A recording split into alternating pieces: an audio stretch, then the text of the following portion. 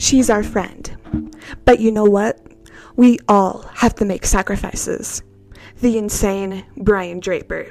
You will get to know him more in this episode. Hello, ladies, gentlemen, and the they-thems of the world. My name is Joey, and welcome to episode 18 of The Strange and Unusual with Joe. Today's case is a very interesting one for sure. Today we will be covering the murder of Cassie Jo Stoddart. Before we get into the episode, follow all the social medias to keep up with when we post new episodes. The link will be in the description as usual. Okay, let's get into the episode. Cassie Jo Stoddart was a 16-year-old girl born on December 21st, 1989. She was living in Pocatello, Idaho, with a really bright future ahead of her. She had a lot of friends, was a straight-A student, and stayed out of trouble. All that was about to change, though, on September 22nd, 2006. It was a normal day for Cassie like any other. She went to school like normal and had plans to house sit for her uncle, Frank Contreras, and his wife, Allison, for the weekend after school ended. This gave her something to look forward to. That night, Cassie was hanging out with her friend, with her boyfriend, sorry for the stutter. She was hanging out with her boyfriend, Matt Beckham, when they also invite over Brian Draper and Tori Adamczyk to watch movies with them. Brian and Tori were there for a while, but they decided to go to the movies instead, or they decided to go to the movie theater instead. Or at least that's what Matt and Cassie believe. What Cassie and Matt didn't know was Brian and Tori had vicious plans to kill Cassie, and they were planning her demise downstairs the whole time. They didn't even go to the movie theater at all. 15 minutes after Brian and Tori leave, the power goes out. According to waystoDie.com, Cassie was frightened, and Matt phoned his mom to ask permission to spend the night. Mom, unfortunately, denied permission.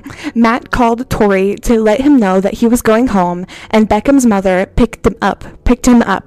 Brian and Tori then returned.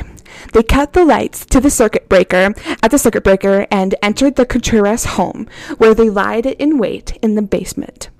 Because Brian and Tori cut out the power, they were hoping Cassie was going to come down to the basement to find the breaker box or the circuit breaker, but she was scared, so she stayed in the living room instead. So Brian and Tori had to think.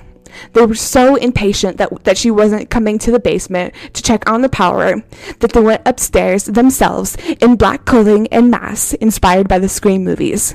They would then proceed to go upstairs and stab Cassie 29 times. 9 out of 12 of those wounds were fatal. Cassie was found 2 days later by her 13-year-old cousin. Cassie was laying on the living room floor when she found her.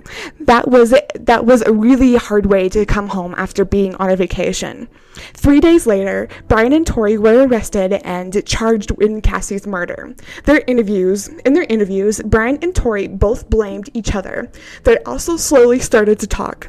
Brian more than Tori, though. Here's what was found during the interrogation. During the interrogation and investigation, the police found out that starting the day before the murder actually happened, Brian and Tori actually filmed themselves talking about and planning to kill Cassie. Brian specifically actually filmed himself as he was talking to Cassie on the same day they were secretly planning to kill her. This messes with my mind, because how crazy do you have to be to do something like that, you know? To talk to your victim like you're not just about to kill her in 12 hours, you know? It's kind of insane. Not kind of. It's really insane. I'll link great videos that have parts of the footage Brian filmed. The whole video, though, hasn't been released, only the transcripts of it, and I'll leave that also linked in the description of the episode if anyone is curious. Warning, though, the videos and transcripts are very eerie and disturbing. It turned my stomach watching it myself and reading some of the transcripts. It's insane. These kids, oh my god.